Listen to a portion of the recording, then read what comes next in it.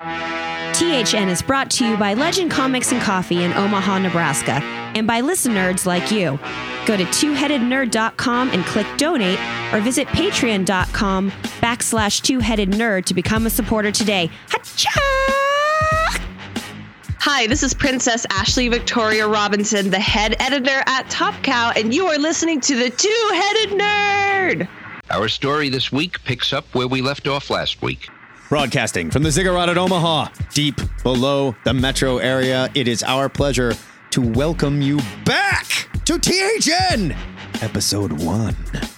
What? That's right. We started over. It's the all-new, all-different, copyright infringement-free, Two-Headed Nerd comic book podcast. Sort of new, kind of different. My name's Matt Baum. You can follow me at Matt Baumstein on the Twitter.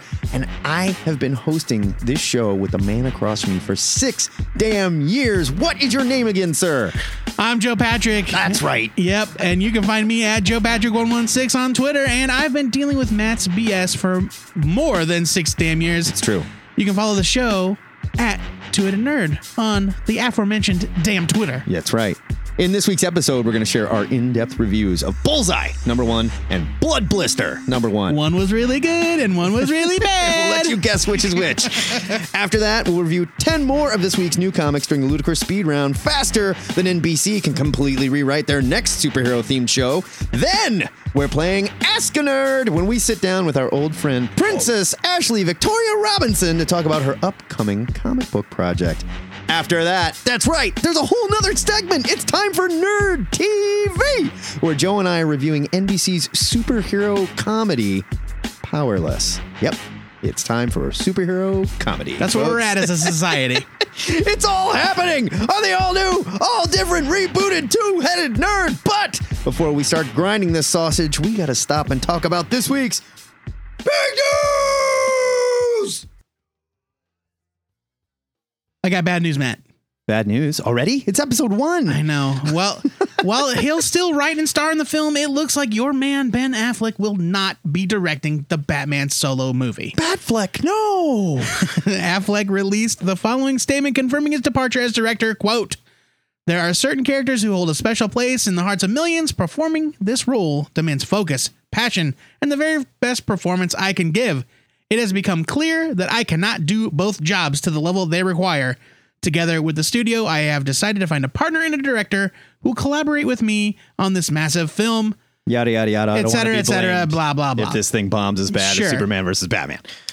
The Batman is expected to hit theaters in 2018, but that seems less and less likely with each passing moment. There's no way. I know. There is no way. But all is not lost, according to Forbes, your source for comics journalism, who reports that Warner Brothers has a short list of directors to replace Affleck, and it might have as few as 5 names. Okay, I'm going to give betting options on this one too. So you name them off, and then I'll give you the odds. Okay.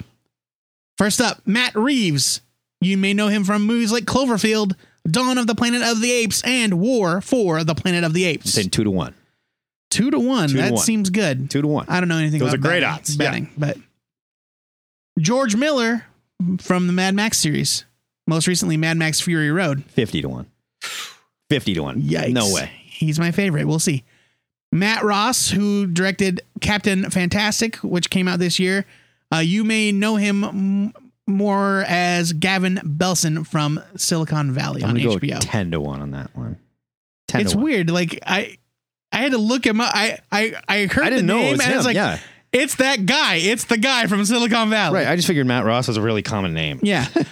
Gavin O'Connor, who directed Warrior and also The Accountant, which starred Ben Affleck. 25-1. I think that's Affleck just throwing his buddy's name around. And Dennis Villeneuve, who directed Sicario, Arrival, and the upcoming Blade Runner 2049. 30-1. Doubt it. I think you're just making these numbers up. I'm saying it's Matt Reeves. He's got all the action stuff under his belt. He's a name that people know. He's got proven hits behind him. Oh, okay. There's George Miller's just too big. There's no way. Too big? The dude made one movie in 30 years. Well, yeah, but the dude. No, that's not true. Yeah. Didn't he also make like Babe Big in the City or something like that? He did the penguins and stuff like the singing penguins and shit like that. Oh, like Madagascar? No, not Madagascar. The other one. Happy Feet? Yes. Happy Feet and Happy Feet 2. That was your George Miller. No, I just think Matt Reeves look at the Cloverfield, Dawn of the Planet of the Apes, War for the Planet of the Apes. This guy, he works with sci-fi.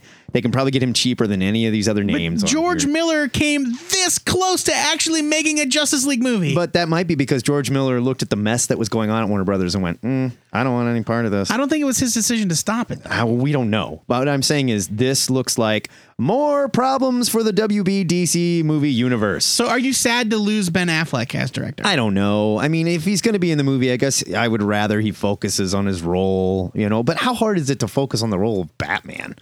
You talk like this, and then you whoop ass. I mean, like, really. You don't know. Yeah. You don't know anything. You know what I mean? I don't know. The whole thing just sounds like more mess and more silliness coming down the pipe from Warner Brothers. And I just want these movies to be good. That's all I want. I don't want them to fail. And you could argue that Superman versus Batman did not fail commercially, but it was a piece of crap. It was universally panned. It's a critical failure. There's people that try to apologize for it to this day. I don't get it. I thought it sucked. And this does not bode well at all. Well, I think we can both agree that not having Zack Snyder as an option is at least a step in the right direction. Quite possibly. We'll find out. All right. This is where we'll find out. Maybe it's not Snyder's fault. Stay tuned. No, it's definitely his fault. Catch your greatest enemy. Superman is my greatest enemy. Superman's not a bad guy. Then I'd say that I don't currently have a bad guy. I am fighting a few different people. In other news, Valiant has announced Secret Weapons, a new series that ties the Harbinger saga, we like to call it Hardbringer, back to the elements of Valiant's 1990s continuity. Quarter boxes everywhere, sighing in relief. The series will be written by a rival screenwriter, Eric Hessier. Eric Heiserer. Okay, sorry about that. With art by Raoul Allen. Secret Weapons is going to focus on 4 new characters led by Livewire. Livewire is an existing Valiant character. Who were secretly activated by the Hardbringer Foundation long ago, but were hidden from the world because Toyo Harada deemed their powers to be of no use to him. The team is going to face off with Rexo, a major Valiant villain from the 1990s, who, you might not know, Exo Manowar's dog. Rexo Manowar? Rexo Manowar. He is yet to appear in the modern rebooted continuity. Joey, Valiant has done no wrong in our books. Are we excited for the return of Rexo and 1990s Valiant continuity? Well, I don't know no Rexo, but I am excited about Valiant events for sure. I did a bad job keeping up with the monthly grind on the normal books. Right. But I have been just absorbing the Divinity comics. It's so good. Divinity is amazing. Like just ravenous for those Divinity issues. They are so great. Valiant is amazing. They make great comic books. They really do. And I will say, whenever they go into these events, they really do put top talent on it, and they really care about them, and they pay very close attention to the continuity that follows out of all these. Unlike DC or Marvel, when an event ends and we go, well, what does this mean to this character? And what happened to that character? And what the hell did Nick Fury whisper to Thor? Or whatever. They tie this stuff up, and they do a good job putting a bow on it. I think this is interesting, and it is sort of a thank you to the old guys that stuck around and have tried the new Valiant stuff. Like me, I was there in the 90s. I remember this. I'm curious to see where this goes. Seeing Secret Weapons on the stands, yeah. Heiserer is super excited about it. He had a quote saying, of all the writing I've done in my last year, my heart is most in Secret Weapons and its collections of freaks, misfits, and outcasts. I think a story of a woman who's shouldered such great burdens, now trying to rescue some lost souls and form a surrogate family, may be one of the most emotional stories I've put to paper. And where this story goes, oh man, buckle up! I feel like I've seen his name on comics before. Definitely. But now he's a rival screenwriter, Eric Heiserer. He is Oscar nominated, which seems like a really huge get for Valiant, and I think it's awesome. Totally. I think this book's going to be good. I don't know if I just need to like plunk some change down on Comixology or you do. Head to Legend and say, give me all the trades you got. Yeah, you do. But especially if nothing else, Harbinger has sort of been the book that has set the skeleton for the Valiant universe. Right. And man, it is wonderful. Pick that up. But speaking of big gets, Joey. All right. Let's talk about Snagglepuss. Oh, exit stage left. Flintstones writer Mark Russell has revealed new details about his next project from DC's Hanna-Barbera line, a story that reinvents Snagglepuss as a gay Southern Gothic playwright in the New York socialite scene. Snagglepuss is Truman Capote, basically. Unbelievable. In an interview with something called High Lowbrow, a website I assume, Russell said, quote, "Yeah, it was not much of a stretch at all.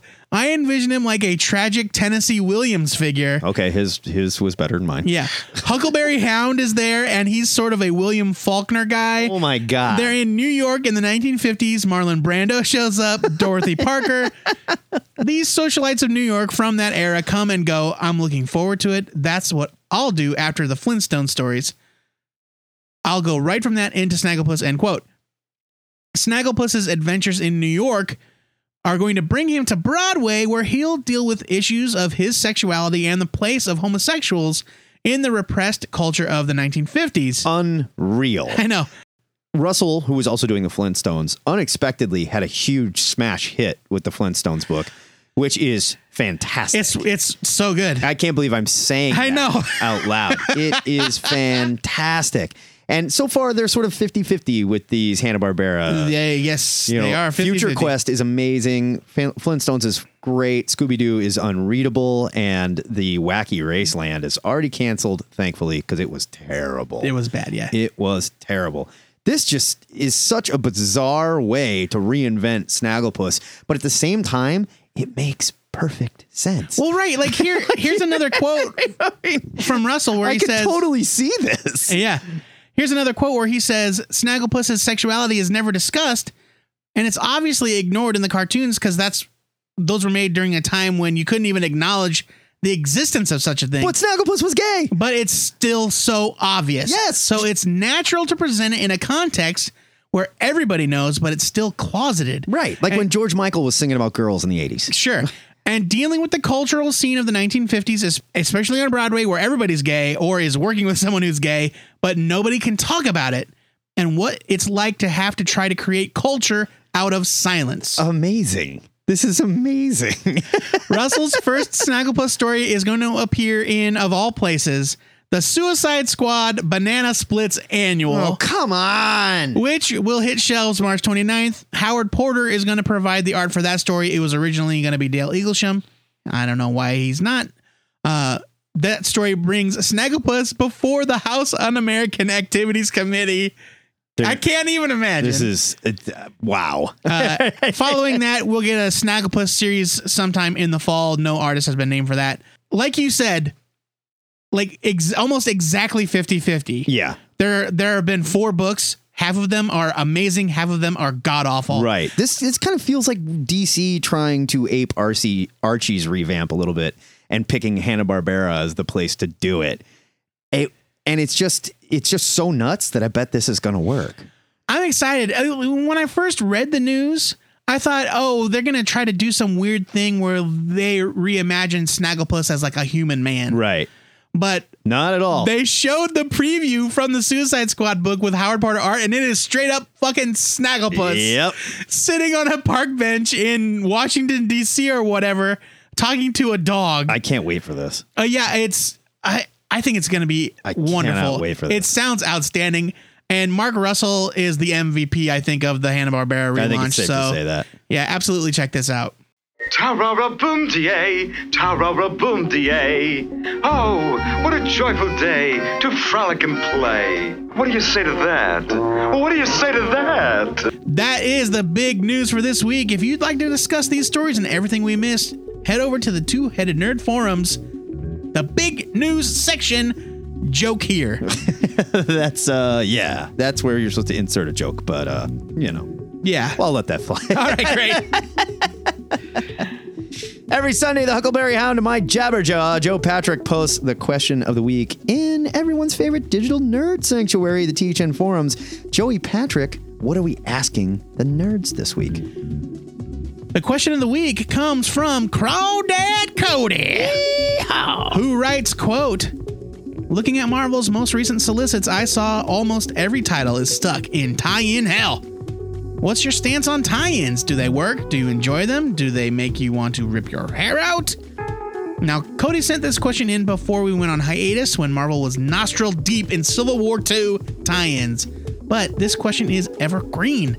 It's a concern with every single event series that the Big Two churn out every single year. You're reading Amazing Spider-Man, you're reading the Flintstones, Yup. you're reading friggin' Rocket Raccoon, and all of a sudden, you've got a 4-month chunk of books tying into a story you're not even bothering to read. And typically not even written by the same creative team. I don't know. Yeah. So we want to know, what is your stance on event tie-ins in your regular comics? So there's two kind of tie-ins. Right. There's the tie-ins that interrupt the flow of your normal comic. Sure. And then there's also like the standalone tie-ins like Secret Invasion, Runaways. Right. You know, where it's like a separate miniseries. The question of the week is back. The answer of the week is back. And as always, you have until 5 p.m. Central Standard Time this coming Friday, February 10th, to get us your answer. You have until 5 p.m. Central Standard Time this coming Friday, February 10th, to get us your answer. Or to talk about anything from this episode, this week's comics, TV show you saw, movie you saw, news item you read. You can call the Ziggurat hotline at 402-819-4894. Leave a message there. Or if you've got an idea for a Captain Caveman script you're just dying to share, you can email it to us along with your MP3 to twoheadednerd@gmail.com. You've got 2 minutes, same as always. And that deadline is more important than ever because the answer of the week is now THN Cover to Cover. Yes. Call-in show. It's awesome. We discuss everything from the previous week's show, whatever's going on in the news that week. It's your guys' show. THN Cover to Cover. If you just want to call in and answer the question of the week, that's the place to do it. Or you can call and yell at us about our reviews or the big news or whatever you want. It's THN Cover to If Cover. you just want to call and say hi like Anthony. Sure. He did this week. We called him out on the last mini-sode and he's like, I'm calling those guys. There we go. It premieres next week. We're super excited for it. So logistically, there's going to be some differences there. We're going to announce probably the night before what time we're going to be recording. That'll be on Twitter, so you got to follow us at Two Headed Nerd. We're going to put it everywhere. We'll put it on Facebook. I'll put it up on the forums. You got to follow us. Yes. And we will open up the phone banks, just like the Jerry Lewis telethon. Yeah, man. There is one phone. Just like Artel. There is one phone. Yep, so you might have to hold. But yeah, you call us while we record, and we will totally put you on the show live while we record. You will be talking to us in real time, talking about whatever. Here's the thing, dudes and lady dudes. If you are going to record an MP3 or leave us a message, no music unless it's original music. Otherwise, we cannot play it. There are rules. We have to play by them or we will get kicked the hell off the internet again, unfortunately. Yeah, very important. We're trying not to get kicked off the internet quite so quickly this time. Now, if you need more than 2 minutes to share your opinions on anything with us, you can head over to the THN web forums and meet our gang of heady listeners there. If you don't have the time or the stones to call in, the forums are the perfect place to rap about everything we do on this show and more. Do it! Happiest place on the internet. There you go. And we'll see you next week on THN Cover to Cover.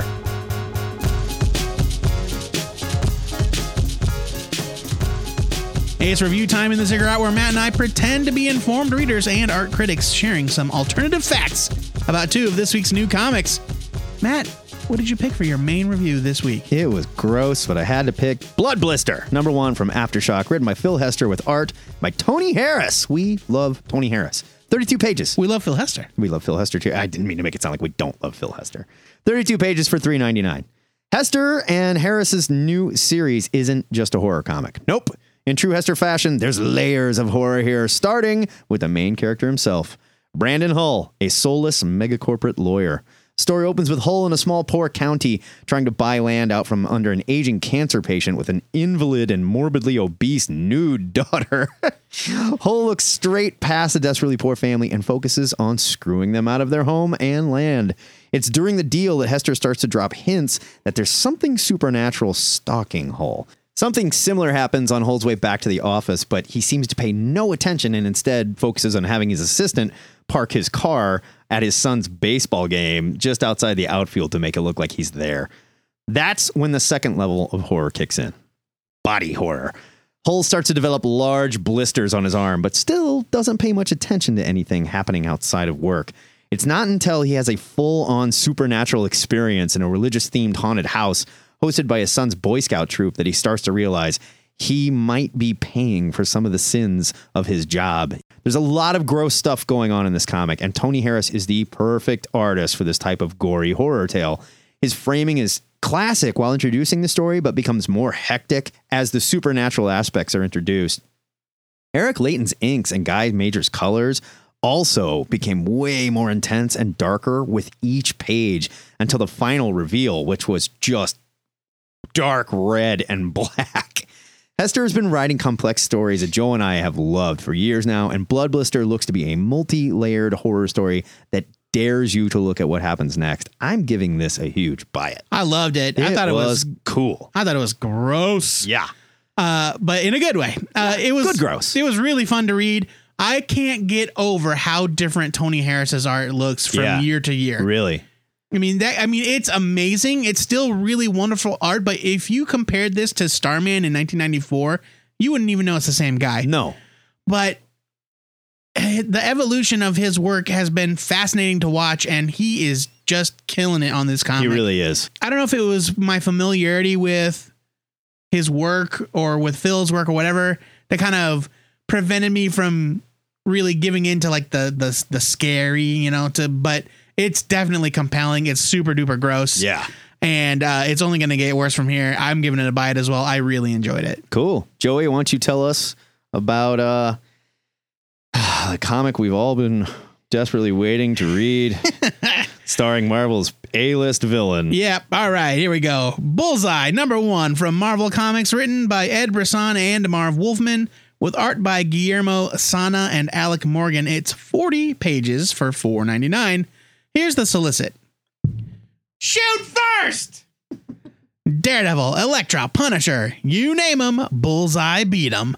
But that was just business. This is pleasure. What does the world's greatest assassin do for fun? Find out what Bullseye gets involved in for laughs in this deadly first issue way down in South America. He's heavy into chess club. Yeah, he loves playing chess. What a nerd. He's a Lego maniac, actually. Is that right? Yeah. Matt and I have lamented Marvel's insistence on throwing solo books and spin-offs at every supporting character they have just because the franchise's main star is getting a little media attention. But here we are with Bullseye #1, a tie-in to the current run of Daredevil by Charles Soule and Ron Garney. I haven't been too enthusiastic about the current run of Daredevil, so I'm finding this new quote-unquote running with the devil promotional push and the solo books for DD's Rogues Gallery that come with it kind of puzzling. You and me both, brother.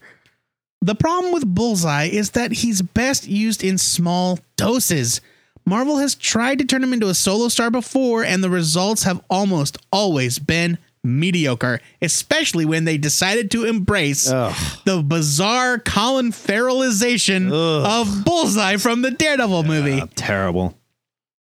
The reason for that is Bullseye is no fun to read about on his own. In this issue, he's a spree killer, murdering for fun or when he's bored, even when he isn't contracted to do so. How can a person so unhinged be taken seriously as an effective assassin? Well, how's he not been shot in the head yet? I mean, like, right. Come on. And how do you even create a credible threat? By pitting him against someone even crazier, of course. The backup story by Marv Wolfman illustrates the personal cost that Bullseye is willing to endure to finish a job. It's definitely more successful than the lead story. Wolfman's Bullseye may be a bit crazy, but he's still calculating and professional. You can understand why someone would hire him. Brisson's Bullseye is more like the Joker. He may get the job done, but the body count will be unbelievable and you may end up dead. So why would you even dare working with him? There's nothing wrong with a story about a disreputable lead character. Ed Brisson is even known for writing some really good ones. But there's nothing redeemable or relatable about the lead character in this comic. And there are no supporting characters that you can connect with and sympathize with either. Not even the grieving FBI widow that's out for revenge. Yeah. The book fares a little bit better artistically. The lead artist, Guillermo Sana, draws with a loose, exaggerated style that I found kind of similar to an artist we like named Roland Boschi. And the backup artist, Alec Morgan, has a style that's a little bit more clean and technical, but still very expressive. The cover by Dave Johnson is really great. It definitely stands out on the Cover racks. is awesome. But I just can't get over the story and the seemingly unnecessary decision to spotlight someone that I have absolutely zero interest in as a lead character. Bullseye #1 features the work of a lot of talented people. I'm just not interested in reading a single page more of it. I'm giving it a leave it. I'm with you, and the problem starts with the characterization. It starts and ends there. Who cares? Who cares? Right. You know, we already have, like, if you want to say that, like, you enjoy Deadpool because it's funny and he kills people and stuff, that's fine. He is like Bugs Bunny with a sense of humor killing people. This Bullseye doesn't even have that sense of humor. There's nothing fun about it. No, it's just pointless. They need to completely reinvent this character and do something interesting with him, because guy that kills people because it's fun. Who gives a shit? I'm sorry. Right. And like, I don't There's mean no to, motivation. There's nothing. I certainly don't mean to offend anybody that thought this was a good comic, but do you think it's fun just because he's murdering people? Right. Because that makes me question things about you. But where's the motivation? Where's the interest? Give me something, you know? There's just nothing to grab onto with the character, and I just didn't care. Yeah, like, this is a slight spoiler, but early on in the book where he's at his agent's office or whatever, and he's just killing people randomly on the street, I was like, screw this comic. Yeah, like, what's the fucking point? Yeah. You know? I mean, and if you're any good at your job, why are you trying to get caught? Right, exactly. It's just stupid. To leave it from me, too. So that is a double buy it for Blood Blister #1 and a double leave it for Bullseye #1. Now it's time for you infected marksmen to let us know how wrong we are about these comics. So head over to the forums or give us a call and let us know what you thought. Totally. We can talk about it next week on THN. Cover to cover. Yes. Now that we're done with the helpful reviews, it's time for Joe and I to spit out 10 more almost completely useless reviews of 10 more of this week's new comics during the not new and not different Ludicrous Speed Round. Different music. Yeah, different music. Planet of the Apes, Green Lantern #1 from Boom. Normally when you pick up one of these intercompany crossovers, you can kiss whatever ongoing story you've been enjoying goodbye, and the same is true here. But the story doesn't make a huge leap in comic logic to get the GL core to the Planet of the Apes. Robbie Thompson and Justin Jordan do a nice job here on the story with fantastic art by Barnaby Bagenda. Omega Man's Barnaby Bagenda. Absolutely. It's certainly not going to be must-read stuff in either continuity, but Planet of the Apes GL was a solid read. Giving it a buy it. The Commandy Challenge, #1 from DC. This was last week. Yeah, it was last week. Take a crazy adventure concept from the mind of Jack Kirby, add 12 of the industry's best creative teams, pit them against each other in an insane version of comic book telephone, and then you've got the Commandy Challenge. This was an absolute blast thanks to creators Dan Abnett, Dan DiDio, Dale Eaglesham, and Keith Giffen. The story probably isn't going to get too deep just because of the nature of the project, but the art is divine. It really is. I recognize that he's an acquired taste, but I'm a Giffen fan, and anything drawn by Dale Eaglesham is completely gorgeous. Yes. This book is a ton of fun, and I can't wait to see how future creative teams handle the cliffhangers thrown their way. Except the Commandy Challenge. Buy it! I did not care about the DiDio and Giffen part. I just didn't. I thought it was good. I thought the second part was much better. Planetoid Praxis, #1 from Image. Ken Gehring's Planetoid returns with a new series that's perfect for new readers. Yeah, Planetoid. Yes, Gehring's art fleshes out the burnt-out tech of the mysterious mechanized planetoid and its desperate inhabitants instantly. An old enemy makes a visit, but he seems to be innocent. Regardless, his peaceful mission doesn't play out so well. I forgot how much I enjoyed that first Planetoid series. I never finished it. Forgot all about it. Definitely going to revisit it because this was great. I am giving the new Planetoid Praxis a huge buy it. Loose Ends, #1 from Image. This is a series 10 years in the making. After a series of stops and starts, Eisner Award-winning Southern Bastards co-creator Jason Latour joins his collaborators Chris Brunner and Rico Renzi for a country fried Southern crime romance about a former soldier named Sonny trying to return to his life on the seedy back roads of North Carolina. That's North Crack-a-Lacka for those of you. Yes. Yeah. This reminded me a lot of David Lapham's Stray Bullets in a really good way, and the art by Brunner and Renzi is outstanding. The coloring techniques that Renzi employs to shift the story in and out of flashback are especially impressive. I really enjoyed this issue, and I hope these guys find the momentum they need to finish their story. Loose Ends #1 gets a buy it. I'm going to have to check it out. The Fall and Rise of Captain Atom, number 2 from DC. I love Captain Atom, and yes, he seems to have all the same powers of Firestorm minus the split personalities. Regardless, here Cap's powers are out of control and left him unstuck in the time stream. Dropped into 1990s with no powers, Cap helps to firmly establish a new 52 timeline by showing us there was no superheroes in the 90s. None. Zero. Well, I mean, even if you consider that they've been around for 15 years, we're all outside. I guess. Well, we'll get there. Carrie Bates' story is unpredictable and well-written until we get to a scene with some generic road punks. But Will Conrad's art is... the worst type of punks. Yeah. Will Conrad's art is the real star here. This one is probably for Captain Atom fans only, but I have to see where it goes. I'm enjoying it. I'm giving Captain Atom, The Fall and Rise of Captain Atom, number 2, a buy it. Titans, number 7, from DC.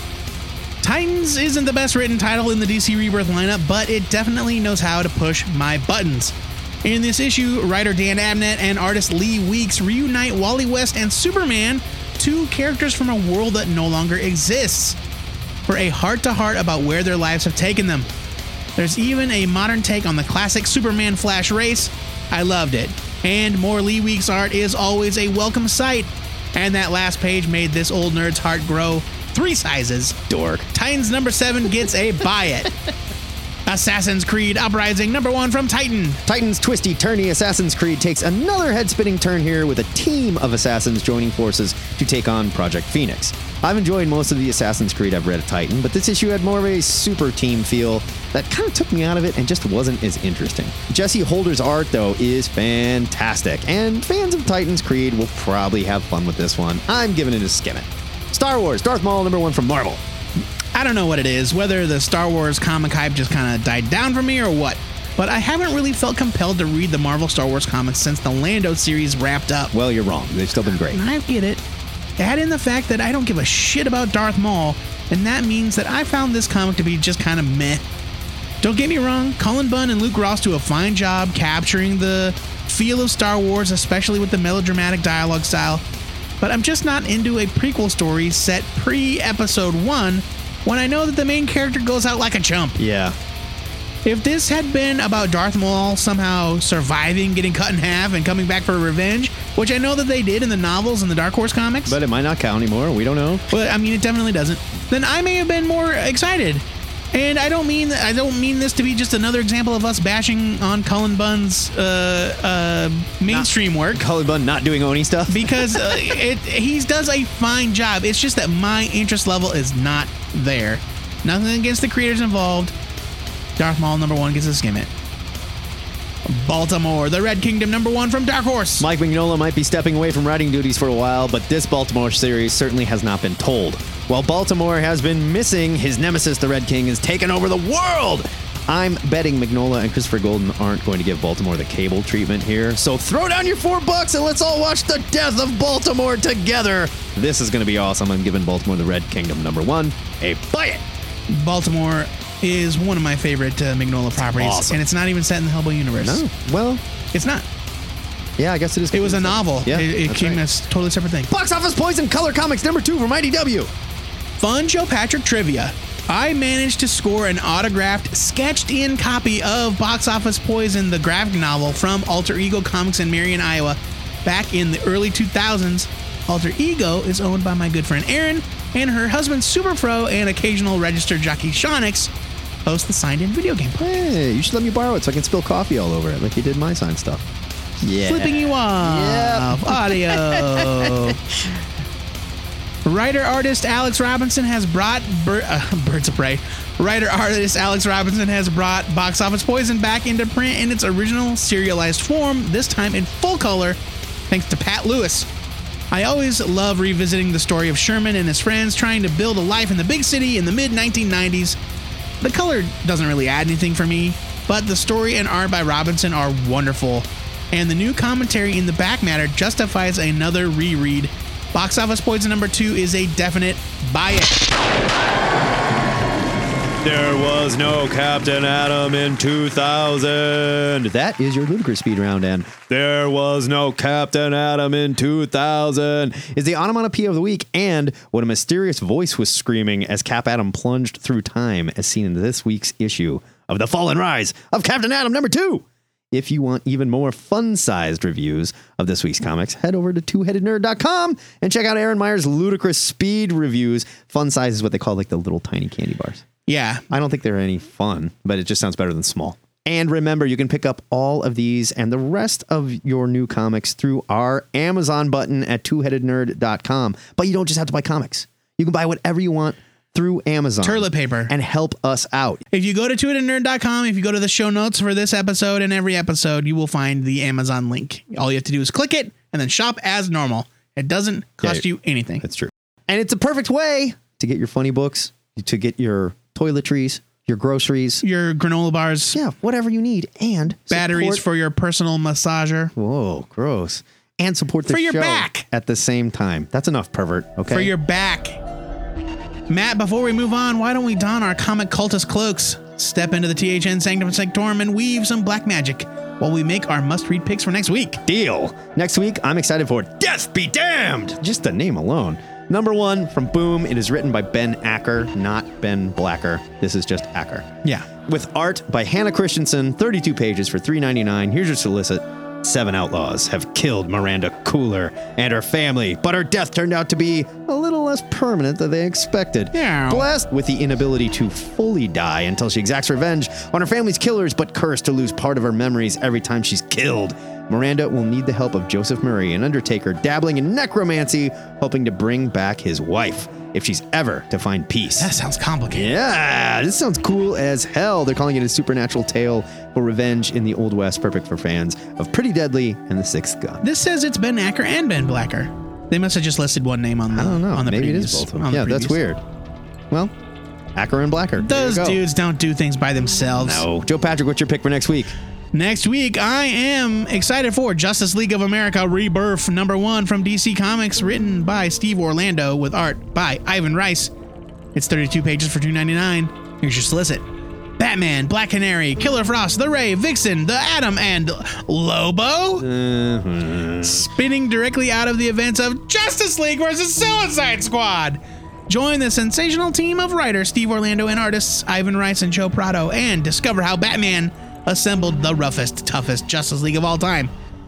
Justice League Suicide Squad was whatever. I tolerated it. It was fine. Garbage. It wasn't that bad. It wasn't great, but it was whatever. Hated it.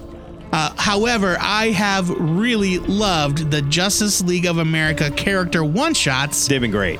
By Orlando and his collaborators. They have been great. And I am excited for him to get this shot at a big name team book. Yeah. I think it's going to be great. And Ivan Rice is a kick-ass artist. I think this is going to be great fun, regardless of your level of tolerance for Lobo. We'll see what happens. The THN Trade of the Week goes to Hal Jordan and the Green Lantern Corps, Volume 1, Sinestro's Law, the trade paperback. From DC Comics, written by Robert Venditti, with art by Rafa Sandoval and Ethan Van Sciver. It's 192 pages for $17.99. What a steal! Yeah. Guys, this is the Green Lantern book to be reading. I don't care so much about Green Lanterns, to tell you the truth. I don't love it. It's just not great, but this one has all the magic of the old Green Lantern that we loved. Here's your solicit. Hal Jordan is about to go from head of the Green Lantern Corps to an army of one. The Green Lantern Corps has disappeared, and now Sinestro's own Corps of Yellow Lanterns enforces his unique brand of law and order in the universe. As a result, Jordan has no ring to sling or Sector 2814 to call home. This collects issues 1 through 7 and the Rebirth special. It really has been a lot of fun. I love this book. Yeah. I think it's great. I think they're letting Venditti finally do what he wants to do with the title. And man, it's been so much better. It's just so strange because after he took over from Johns back before the reboot, I could not care less about that book. Yeah. But since it's come back to Rebirth, it's been a breath of fresh air. Yeah. It's really great. They're letting him work. New Comic Book Day is just around the corner, so be sure your pull file is in order. And let us know what you're picking up next week. Now that we've slogged through the reviews, it's time to introduce the all-new, all-different Ask a Nerd, where Joey and I sit down with a real comic creator and pelt them with gotcha questions, sure to incite a fast and furious Twitter backlash. Today, we have tricked our old friend Ashley Victoria Robinson into the ziggurat to discuss her new project. Ashley is the host / star of a number of projects, too many you might say. Yes. Like the Geek History Lesson podcast, the Red Shirt Diaries web series, which is about a character in the background of the original Star Trek It's series. pretty funny stuff. And the Girl on Supergirl review show. They also have a DC recap show, an Arrow recap show. They're busy cats. Yeah, she has no time. It's just crazy. She currently serves as head editor at Top Cow. Longtime listeners may remember her as Princess Ashley, one of our earliest regular contributors to the Answer of the Week. Now, Ashley is set to debut her first comic book series called Jupiter Jet, alongside her husband and writing partner Jason Inman and artist Ben Matsuya. The series, which sailed past its initial fundraising goal with just under 2 weeks to go, is set to launch from Action Lab later this year. Ashley, welcome to the Ziggurat. It has been forever. How are you? I'm good. Thank you for having me. My 20-year-old self that started out listening to this show while I walk to work is thrilled, living the dream right now. So tell us a little bit about what you've been working on lately. Oh, man. I've been working on a whole bunch of stuff. I'm now the head editor at Top Cow Productions, Inc. I think that's our official name on the pay stubs. And that means that I am making the comics all day, every day. And outside of Top Cow, I'm working on my own thing, which is why I was like, please let me come on the show at long last and talk about it. So your new project is called Jupiter Jet. It's coming from Action Lab, and you're running a Kickstarter right now. Smashing goals, heading towards stretch goals. Tell us about the comic. Jupiter Jet is the story of a 16-year-old girl with red hair, and she has a jetpack powered by a mysterious power source, which was given to her by her father, who died under equally mysterious circumstances. So she does what anyone else would do, and she robs from the rich, gives to the poor, and punches bad guys with glowing eyes and ray guns. And she's got a little brother who's a genius who has a cat, because the internet loves cats. I think you're onto something there. High adventure, kind of pulpy, fun, all ages, I presume. It is all ages, as many of the greatest comics are. So you've got a pulp adventure story that sounds equal parts Green Lantern and equal parts Rocketeer, starring a little redhead. I am equal parts feeling Annie that and giving Annie. you no credit. The Journey of Natty Gann. There we go. Pippi Longstocking with Green Lantern powers. That's a whole Your hair's different... not as fabulous as Pippi's, but I think that's the right direction. Fair enough. Fair enough. And so it's coming out as sequential issues to start? It is. It will be first available in floppies, like any good comic, or digital comics, if that is your jam, too, probably through Comixology, because that's the thing to do. And then we will be collecting it as a trade paperback, which I'm really hoping I can get someone to do like a cool design on the spine in case we get to do more than one volume, and they'll look really cool all placed together. Oh, yeah. You got to have a uniform design. I hate when they don't do that. Yes. Yeah. But if you are looking at the Kickstarter right now, dear listener, and you're thinking about donating, you're basically pre-ordering the trade with a bunch of cool exclusive art and content that you won't get anywhere else. Okay, of anybody we've had on the show to promote their Kickstarter, you have probably done the best job directly addressing and selling your idea. So great job. Hey, thanks. Everyone else forgets to Great talk job. about It's it. like, and so you're co-writing this with your writing partner, Jason Inman. And I saw that you guys got married. I did. We got married in September. He's the best person ever. Oh, you crazy kids. He's so handsome. He is very, he's got a great beard. And your artist is named Ben Matsuya. How did you hook up with him? I love that his name sounds like an anime character. It feels like super appropriate. Oh, yeah. That was a when great he fit. gets wet, he turns into a woman with superpowers, right? I would 10 out of 10 would read that story. So I think the way we found Ben is a really good lesson to people who want to make comics on the internet. So take note, I guess. Ben drew a piece of fan art of Jason when Jason was working for Screen Junkies, and it was really cool. So Jason sent him a message and said, hey, do you draw sequential samples? And he said yes, and sent us some really amazing pages. So if you want to draw comics, you should have sequential samples. And I'm assuming that everybody listening knows what that is, but sequential samples are, narrative storytelling. It's a comic book page, and you should just take a story that you love, like Batman Year One or whatever, Old Man Logan, and draw out the pages in your style and have those, or write something and draw those, because it's all well and good if you can draw a really cool pinup of Catwoman. Covers are definitely important, but the interior art is what's really going to make or break a series. And there are artists working right now at big companies that are really good at talking heads and nothing else.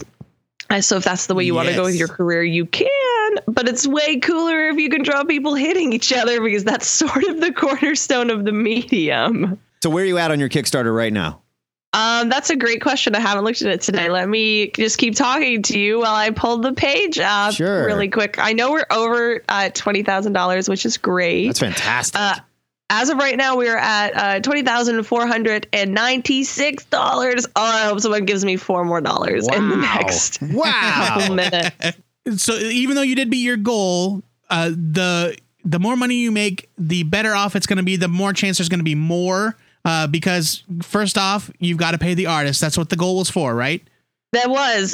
Jason and I are actually not taking a page rate. And even though we've shot well past our initial goal, we're still not going to take a page rate. We paid for the entire first issue ourselves out of our pockets, but it turns out that comics are expensive to make. Yeah. And if you have an amazing artist and colorer and letterer, colorist, I'm sorry. I think they prefer colorer. Colorer. I like colorer. Yeah. It sounds real adult and like I know what I'm talking about. It's important to pay people a living wage, especially when they have to spend 30 days on 20 pages or 22 pages of content. Like I can write a 22-page script in a day. It's not my best work, but I can. Writing is just a lot faster. So we really wanted to make sure that we could pay everybody what they needed to basically make this a part or a full-time job. The initial number we asked for, $14,500, was actually slightly less than we needed. So now we've hit what we actually needed to pay for the last 4 issues, which is great. But making more money just allows us to include bigger and better people on variant covers, because initially we didn't have variant covers. Now we do. Cool. And if we hit, I know that variant collector market is for real. Oh, it's hot. If we hit 23,000 in the next 12 days or so, we will be adding a backup story to all 5 issues called The History of the Jetpack, which deals with obviously Jackie's jetpack and her father who built it, because he is no longer alive at the beginning of the story. And it will be drawn by a DC Comics artist who worked on We Are Robin and Flash, Jorge Corona. Oh, wow. Amazing. I love that guy. Yeah. We reviewed his issue of The Flash and I freaked out about it. Yeah, he was great. I love him on We Are Robin. You guys should reach out to him because he's like the best. But that's basically, we need that much money to cover his rate because he works for DC. So he's got a higher rate. But that's, Son of a bitch.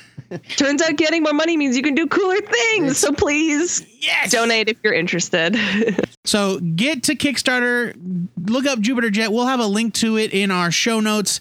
And we tweeted it out this morning, or very, very, very early this morning, because I was up way too late getting ready. And you can support this project, support their future projects. You've got other things going on other than Jupiter Jet, I assume. You've got the Top Cow. You've got your podcast, Geek History Lesson, still going strong. Great stuff. That's true. We're about to hit 150 episodes, which is very exciting. Call us when you hit 900. We don't have 900. 4 or something. Thank you so much for inviting me onto the show. I've never been in a ziggurat before, so this is cool as expletive. It's not as scary as it sounds. Nah. It's dirtier than it sounds, though. It's gross. Thanks, Ashley. Thank you.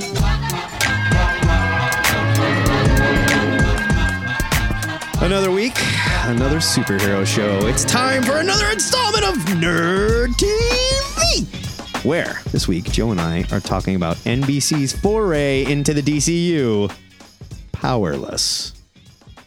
Joe Patrick, before we get into it, my wife brought it to my attention that this show, they premiered a pilot episode for this at Comic-Con, and it was completely different. Yes. So Powerless was going to be about a group of like insurance underwriters. Right, sort of like damage control in Marvel. The DC universe. And I think when we first talked about this on the show, we read the quote as it being about these insurance agents. People. Right. It has been completely retooled. It's the same cast, but instead of being about insurance, It is now about a super science division of Wayne Enterprises. Right. That sort of develops bat gadgets. They develop like personal safety equipment for the public. Right. That live in a world full of superheroes. It stars Vanessa Hudgens, who is, I guess, from High School Musical or something. Yeah. And she's your generic plucky first day on the job, happy-go-lucky. New boss. I'm going to do it my way, new boss. It's got a number of familiar character actors, most notably Ron Funches, a comedian that I adore. Yeah. And Danny Pudi, who played Abed on Community. Yeah, the cast is wonderful. Alan Tudyk from Firefly is the main boss, Bruce Wayne's cousin. And probably the best part of the show, in my opinion. And yeah, so it's a totally different show. It is about these people living in the world. Vanessa Hudgens' character has just moved to Charm City. Which is not a real DC city. It's not, but it is the name of Duff Goldman's cake shop, Charm City Cakes. And she is just arriving to take the helm of manager of this group of scientific misfits. Right. And hilarity ensues. Hilarity attempts to ensue. Right. The whole premise is it's this big city in the DCU where there are superheroes and supervillains running around all over the place, and everybody is sick of it.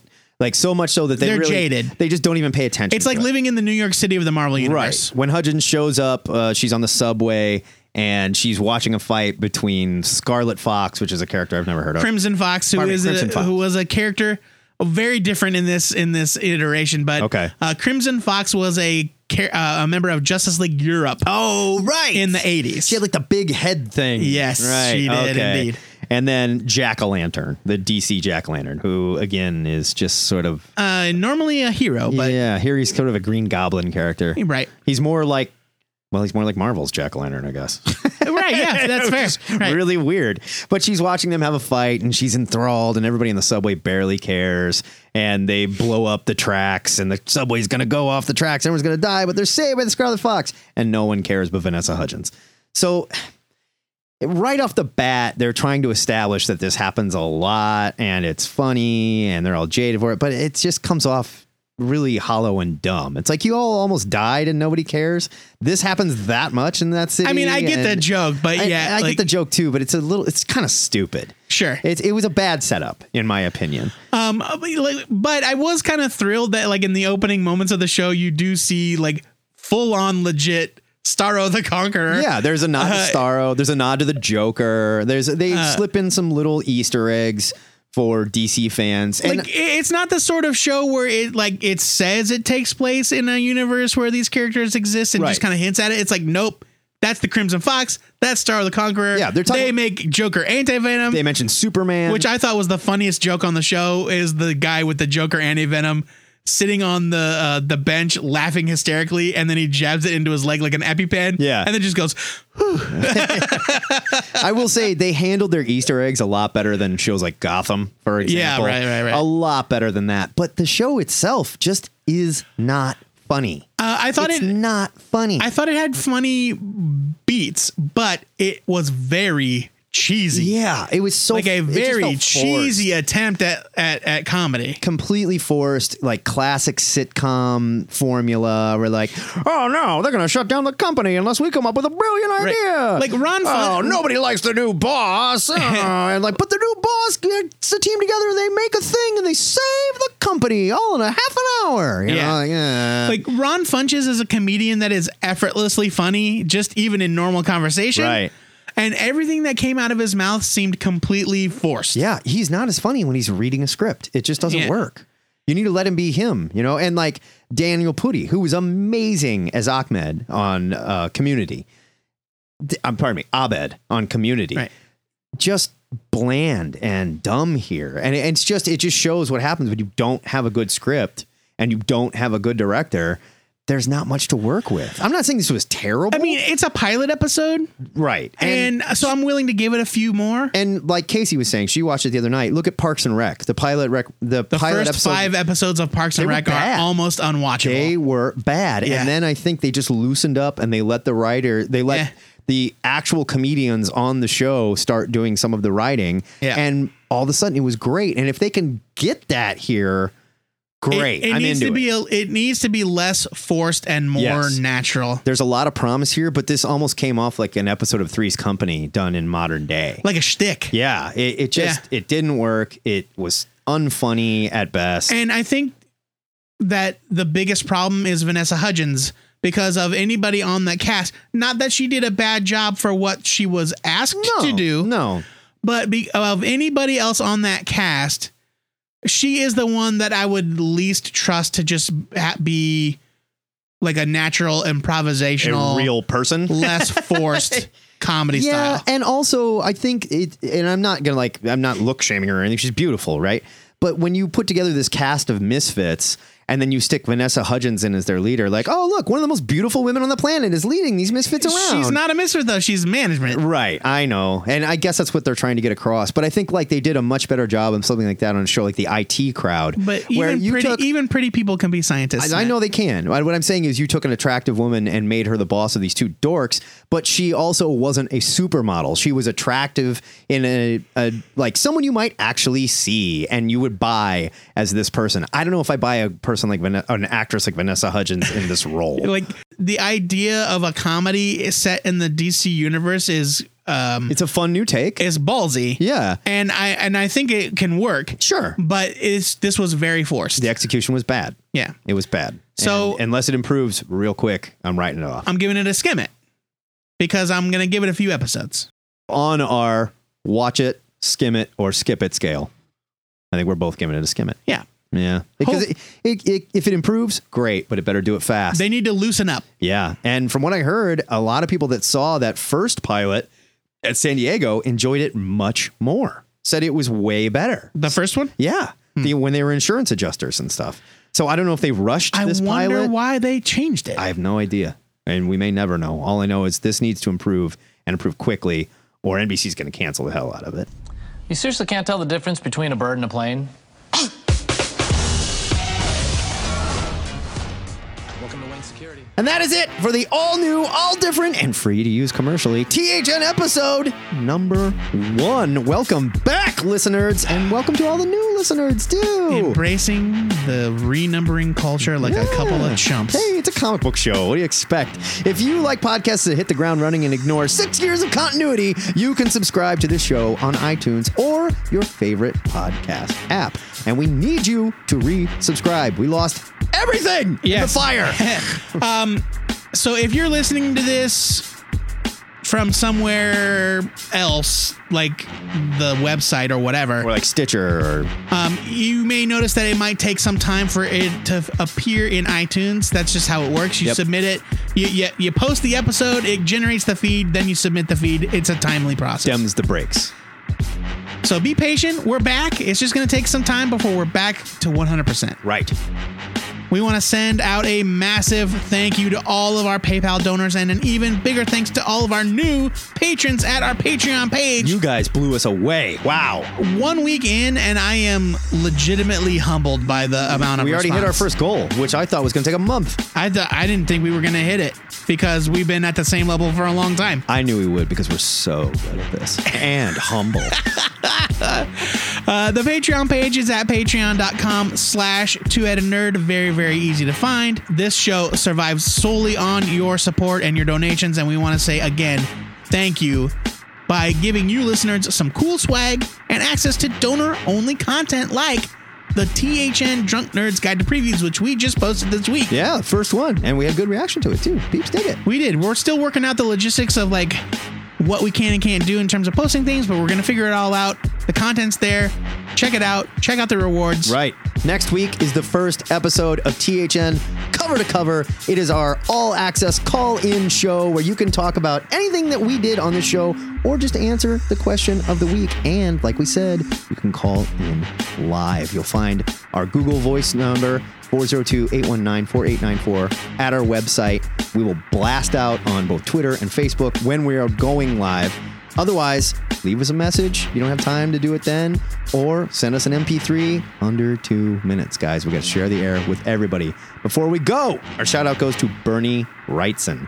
who's been forced into retirement because of a medical condition. We don't even know what it is yet, right? Something neurological, like he's lost some of his functionality in his arms and his eyes. He didn't have a stroke or something. I don't know. They're not revealing anything right now. Bernie Wrightson, beloved co-creator of the Swamp Thing, one of my favorite artists of all time. Nobody draws zombies and creepy stuff like Bernie Wrightson. Word to you, sir. And I hope you can enjoy your retirement. Until next time, true believers, remember to go to the new RSS feed and resubscribe to this show. Real quick though, for people that don't think in terms of RSS feeds, it's just a matter of going to iTunes and subscribing to us as though we are an all new show. Yes, because this show helps you to pre-order your comics, and that helps your retailer. And you know what pisses your retailer off more than anything? Not pre-ordering your comics. And not picking them up.